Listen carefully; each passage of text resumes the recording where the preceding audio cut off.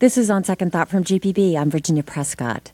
On Tuesday, July 30th, 1996, Richard Jewell was praised as a hero on NBC's Today Show. The security guard hired for the Summer Olympics in Atlanta spotted a suspicious knapsack at Centennial Olympic Park, where tens of thousands of visitors were gathered. 2 people died and 111 were injured when the bomb inside exploded. But Jewell's vigilance and the evacuation that followed likely saved hundreds of lives. Less than 12 hours after chatting with Katie Couric, Jewell was being questioned by the FBI as the primary suspect in that bombing. The Suspect is a new book about how law enforcement and the media turned a hapless, innocent man into presumed bomber. Authors Kent Alexander and Kevin Salwin were both there. Alexander as U.S. Attorney for the Northern District of Georgia. Kevin Salwin was editor for the Wall Street Journal's coverage of the '96 Summer Olympic Games. The book is just out, and Salwin and Alexander consulted on the film Richard Jewell for director Clint Eastwood, which was coming out in early December. Together they will be at the Atlanta History Center to talk about the book tonight. Kevin Salwin, Kent Alexander, welcome. Thanks. Pleasure to be here. Thanks. Glad to be here. Well, your book, The Suspect, tells the story of what a coup it was for Atlanta to win the Centennial Olympic Games. This is a campaign started in 1987 when Atlanta was called one of the murder capitals of the U.S. and the city too busy to reload. Now, Olympics are always targets for terrorists. And in the early 90s, we have Oklahoma City, we have Ruby Ridge, we have these domestic terrorism incidents happening as they were preparing the venues. Richard Jewell is among some 30,000 people hired for security. What had his record in law enforcement been up to that, Kevin?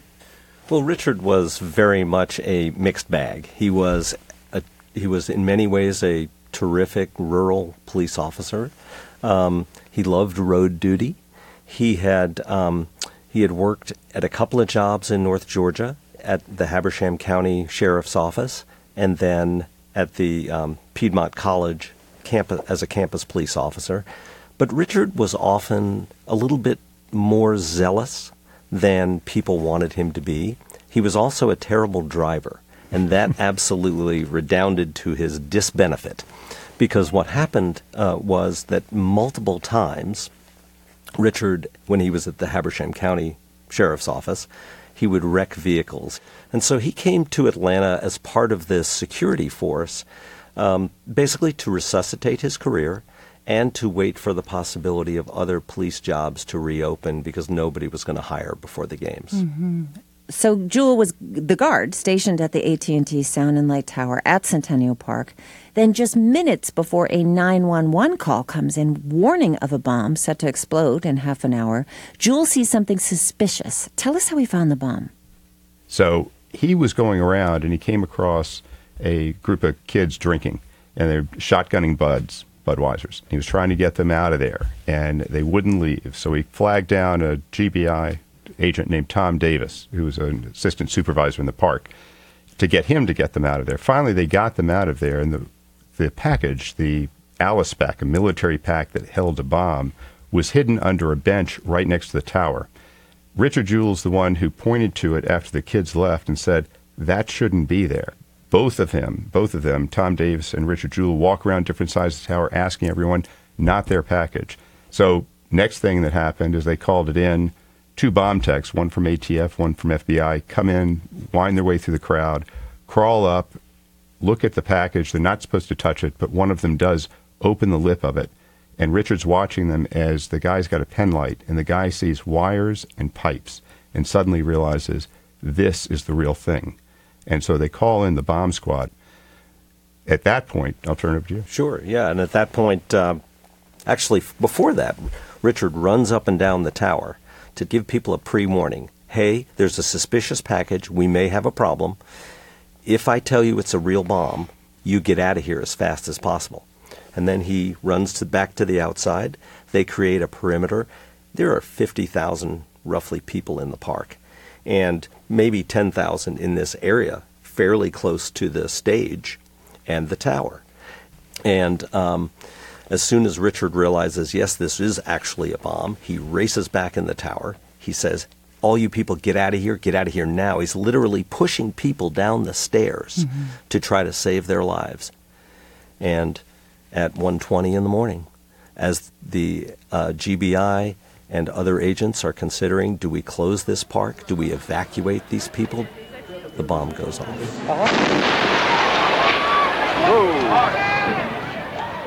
That is audio from a camcorder video taken by a tourist. There's just a gruesome scene there. Alice Hawthorne, a woman, dies with her young daughter there. A Turkish cameraman has a heart attack rushing to the scene. In all, 111 people injured. The ground is just covered with shrapnel from the largest bomb the FBI or the ATF had ever encountered. Authorities said the device appeared to be a pipe bomb loaded with nails and screws designed to penetrate human flesh. Kent, you were awakened by a phone call. You rushed to the scene, and later you met Richard Jewell. Yes, I met Richard that morning. He was standing outside what was then called the Inform building at the loading dock, and I went over to shake his hand and to thank him for what he did, and Tom Davis too, because enough of the story had gotten out so that we knew that without the two of them, a lot more people would have died. So that was my first contact with Richard, and things changed after that. But I just remember shaking his hand, and he said, "Sir, I was just doing my job." Well, that was the line he used in the following 3 days when he was helping investigators with details of discovering the bomb and being squired about as a hero and praised for bravery on CNN, on Good Morning America, and on the Today Show on Tuesday with Katie Couric. The FBI starts getting calls from people who knew Jewell, and Quantico starts its own investigation and psychological profile of Jewell. So suddenly he's a suspect. Ken, how did the FBI approach this investigation into Jewell? So there were two prongs, or two parallel tracks. One, investigators went up to Habersham County to talk to everybody who knew Richard Jewell.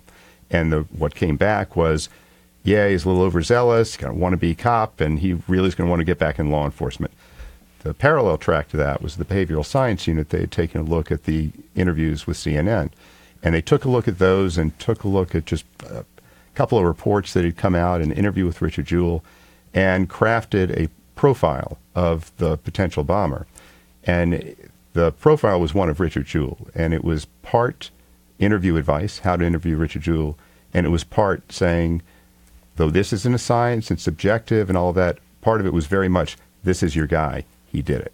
And so when the interviews in Habersham County saying wannabe cop, wants to get back in law enforcement, overzealous came through, and the same language independently appeared in this profile, and the two came together on Monday afternoon, it was kind of lock solid at that point. And Richard Jewell jumped from a third-tier possible suspect, because you always look at the guy who found the bomb, to absolutely number one. So by the time the Katie Couric interview came around on Tuesday morning, he had been tailed since the night before. There was a 24-hour tailing of Jewell. My guests are Kent Alexander and Kevin Selwyn, co-authors of The Suspect, an Olympic bombing, the FBI, the media, and Richard Jewell, the man caught in the middle. Alexander was U.S. attorney based in Atlanta when Richard Jewell was presumed to be behind the bombing at Centennial Park during the '96 Olympics. Selwyn was editor for the Wall Street Journal's coverage of the Games. So there are 15,000 reporters from around the world covering the games. But of course, the local paper, the Atlanta Journal-Constitution, had strategically wanted to own these games with 325 reporters covering the Olympics, including Kathy Scruggs, who's a prominent character in your book. Who was Kathy Scruggs, and what was her reputation as a reporter? Kathy was in many ways a throwback from the 1930s newspaper wars. She was... she's sexy, she's profane, she's a heavy drinker, a heavy smoker, she keeps a gun in her purse, and loved to go to local haunts like Manuel's Tavern and hang out there with the homicide cops. When it came to breaking news, there was nobody better on the law enforcement beat and the police beat than Kathy Scruggs. How did she become the person or find out that Richard Jewell was under investigation? Well, Kathy worked very hard at trying to find the story. One of her mottos was, we're not in the business of being last. And so she worked very hard to source the story. She heard a tip. She reached back out to a very good source of hers. They met in a bar, and together they discussed the fact that Richard Jewell had turned from being the hero to the lead suspect. And this person explained to Kathy that Richard was a wannabe cop. There was a lot of what was in that behavioral science unit profile that Kent had talked about. And now Kathy comes back into the newsroom and says, let's run this story. And so the next morning, Ron Martz, her partner on the story, calls the FBI and in a very unusual situation reads the FBI the story verbatim and says, I have two questions. Number one, is the story accurate? And number two, will it hinder the investigation? The FBI agent, who's the public affairs officer, says, no, I'm already hearing Richard Jewell's name from other news organizations, so it will not ruin the investigation. And number two, for the most part, the story is true. There's certain things I can't confirm because I don't know them. But for the most part, the story sounds true. And I should note that this public affairs officer really wasn't involved in the investigation. So he sort of didn't know. The two of them were a little bit at cross purposes. And Ron Martz gets off the phone, tells his editors what had happened, and they decide to run with the story. So this story comes out, the AJC's special afternoon edition with the headline, FBI suspects Hero Guard may have planted bomb. And we should note, this is 1996, and it's the dawn of online media and 24/7 news coverage. Publishing the story is akin to like pulling the pin off the grenade. How does the FBI react when they hear that the AJC is going to run with this story? So the FBI agent who took the call marches upstairs, tells his boss what happened. They tell the entire crew, the leadership of the FBI, and there is fist pounding all around. Nobody wanted this out. The profile that I mentioned was part interview advice, and it was very clear that there were going to be two interviews. One, a soft interview with Richard Jewell, just getting him to talk about what happened, and then if it turns out that led to something, or even if it didn't, because the assumption was, frankly, by most that he did it, following that, maybe a couple of days later would be the hard-hitting interview. But the interview wasn't going to happen for a day, couple of days. It was still in the works. Suddenly, the interview had to happen that day. So, right, there's this rush to get Jewell in to be interviewed before the story hits. And you've got two agents assigned to interrogate Jewell, Don Johnson and Dee Rosario. And Johnson makes up a ruse to get Jewell in to talk. How did they get Jewell to come in for questioning? Well, the two agents went to his mother's apartment, Bobby Jewell's apartment, knocked on the door. Richard Jewell was concerned because he had already gone out on the steps. Media was starting to gather because word of the impending story was coming out. And somebody said, are they looking at you? Are you a suspect? No, I'm not a suspect. And he goes back in. So he asks Don Johnson, am I a suspect? No, you're not a suspect. Yeah, and then Don Johnson, I think, is just trying to figure out a way to get him in. And as law enforcement do in lots of circumstances, you create a ruse. And they're thinking, this is the bomber. So the ruse becomes, we just want you to come in and we're going to do a training video for first responders. And we're even going to film it. So Richard Jewell's like a little skeptical of this, but this is the FBI telling him this. So he said, well, I'll do it, but what happens if I go in with you? They'll think I'm under arrest. And it may have been Bobby Jewell who said, why don't you just drive separate cars? So the agents walk out through a group of media. Richard Jewell walks out behind them. Kathy Scruggs is actually in the parking lot next to her Mazda Miata. They walk out. The agents turn one way. They go to the right. Richard Jewell walks towards his pickup truck, walks within 4 or 5 feet of Kathy Scruggs, gets in. People are asking him questions. Did you do it? Did you do it? He follows the agents in, and as they're driving to the FBI headquarters, the story's coming out. Just before the story comes out, we're on the phone with Washington, with Louis Freeh, Merrick Garland, others. And Louis Freeh's head of the FBI at this point. Louis Freeh's director of the FBI at this point. And Merrick Garland is at the Justice Department. And so we're talking about what do we do about Miranda? Well, the decision was made. Richard Jewell's coming in, but he's free to leave. He's not under arrest. We don't have enough to arrest him. So the idea was just let him know he's free to leave. And then if he's ever at any point going to be placed under arrest, immediately read him his Miranda rights. So that's the decision. So as Louis Freeh and Merrick Garland are mulling over this decision, less than an hour into the interview, the agents Don Johnson and Dee Rosario get word from Washington insisting that Jewell should be given Miranda rights. But Jewell thinks he's only there to film a training video for first responders. Kevin, how did they pull that off in the interview room? At that point, Don Johnson says, Richard, this is for exactly what we told you it's for, meaning the training video. We're still going to use this for training purposes, but I want to make it even more realistic. And so we're even going to go so far as to read you your rights. And Richard Jewell, of course, as a law enforcement officer, has read those rights to people hundreds of times. And he knows this is no longer a training video. And you just watch his face. We've seen the video of that. And you just watch his face just completely drop. It's a shocking moment for him. And yet, Richard is certain that he is not involved in this. And so he, decides to go on with the interview. But is it regular procedure for the director of the FBI to be involved in a questioning like that? Unheard of.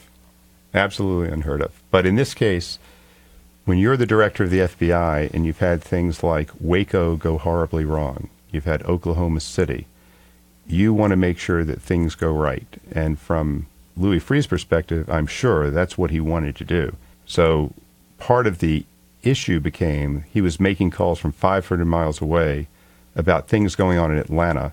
But a further issue yet is nobody could hear what was going on in that room. So there was some lack of communication here and lack of knowledge that ended up getting amplified into a bigger problem because decisions were being made outside of that room. And at the end of the day, this whole experience changed Richard Jewell's life in ways he could have never predicted and imagined. And the life of his mother, Bobby Jewell, what they went through afterwards is something I would never want to see anyone go through. We are getting the behind-the-scenes story of the man wrongly accused of planning a bomb at the 1996 Olympics in Atlanta with Kent Alexander and Kevin Salwin. They're authors of The Suspect, an Olympic bombing, the FBI, the media, and Richard Jewell, the man caught in the middle. We're going to take a short break, but stick around for the story of a man wronged and ultimately redeemed when On Second Thought continues. We're back with On Second Thought from GPB. I'm Virginia Prescott. Next month, Clint Eastwood's much-anticipated film Richard Jewell comes out in theaters. My guests consulted for the film. Kent Alexander and Kevin Salwin interviewed nearly 200 people and went through thousands of pages of documents and records and articles to research their new book, The Suspect. Kent Alexander played a critical role in clearing Jewell's name. He was U.S. Attorney for the Northern Georgia District at that time. Kevin Salwin was editor for the Wall Street Journal's coverage of the 1996 Summer Olympic Games. They're going to be at the Atlanta History Center tonight to talk about the book with Burt Roten, who was at the AJC at the time, and John Pruitt, who was anchor at WSB-TV. Both of them are now retired. Let's pick up here. There is so much detail in this book after you two spoke with so many people, but I'm going to squash things together and just say that Jewell never even charged, but absolutely vilified in public. There was a well-publicized search of his home, the parking lot outside of his apartment complex on Buford Highway, where he lived with his mother, thick with reporters. Very few people publicly encouraging restraint. Now, he's got his friend, Watson Bryant, initially representing him. He was way over his head as a commercial loan lawyer, but he assembles his legal team. And meanwhile, Kent, you were meeting with one of those lawyers, Jack Martin from the team, and made a deal with him for investigators to interview Jewell again and either charge him or not. And ended up, after that interview, writing a letter saying he was no longer a target. And Richard Jewell holds a press conference at the Marriott in Atlanta 2 days later. This is the first time I have ever asked you to turn your cameras on me. For 88 days, I lived a nightmare. For 88 days, my mother lived a nightmare too. And it's rushed for the headline that the hero was the bomber. The media cared nothing for my feelings as a human being. So leading up to that letter, how did you and the FBI come to realize that he had not planted the bomb? So the more we reviewed, the more it became apparent that there was as much showing that Richard Jewell did not do it as he did. So it was a matter of just looking through it through an objective prism. And as time went on, it became clearer and clearer that it just didn't look like he was the bomber. So we're talking a period of 3 months ultimately before I wrote this letter. It's called a non-target letter. Technically, it just says you're not a target of the investigation, but the media took that as a full clearance, which was great. That was the hope. At that point, it was time, we thought, to make an unusual statement, a public statement about somebody's status at the Justice Department. Normally, if somebody's under investigation, you never talk about it. But with Richard Jewell, it just seemed like the fair thing to do since his name had been muddied and splashed so badly to put something out. The FBI, to their credit, they were fully supportive. They said, it's the right thing to do, let's do it. So by the time you wrote and delivered that letter, the FBI had a sketch of what they were calling Goatee Man, who turned out to be the actual bomber, Eric Robert Rudolph. But Richard Jewell's legal team goes after NBC, CNN, the New York Post, all of whom settle with him. The AJC fought the lawsuit in a case that went all the way up to the Georgia Supreme Court. Finally, the AJC prevailed. But from a media and public perspective, why do you think people were so willing to seize on this story that Richard Jewell was guilty? 1996 is a fascinating year in media because it's the year that, so CNN's already up and running. But Fox News Channel starts up that year. MSNBC starts up that year. Several publications, major publications, go online for the first time. And now all of a sudden, the pace of media starts to completely change. And with that, the public's expectation for when they should receive information completely starts to shift. And in many ways, it's social media set in a pre-social media environment. What you're seeing most of the reporters and journalists do is very much the equivalent of today's, retweets or Facebook shares. There's not a lot of information being gathered, but instead they turn the dial a little bit. They repeat the stories or they amplify the stories in a way that's remarkably damaging. And Richard Jewell's life starts to become this cloistered, incredibly claustrophobic experience inside his own mother, inside his mother's apartment. And the blinds are drawn. One of his friends described it as like being a rat in a cage.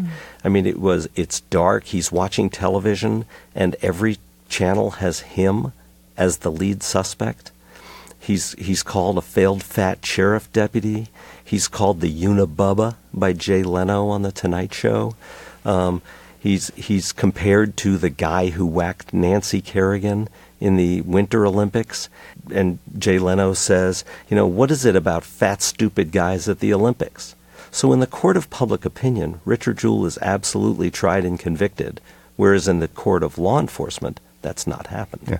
And to tack on to what Kevin said, one reason the public wanted to know so much is this was the biggest story of the Olympics. And when I was at the FBI, we had never seen any reaction like this to an ongoing investigation, ever. And this sounds like it was the sign of things to come in many ways. Unfortunately, that's super true.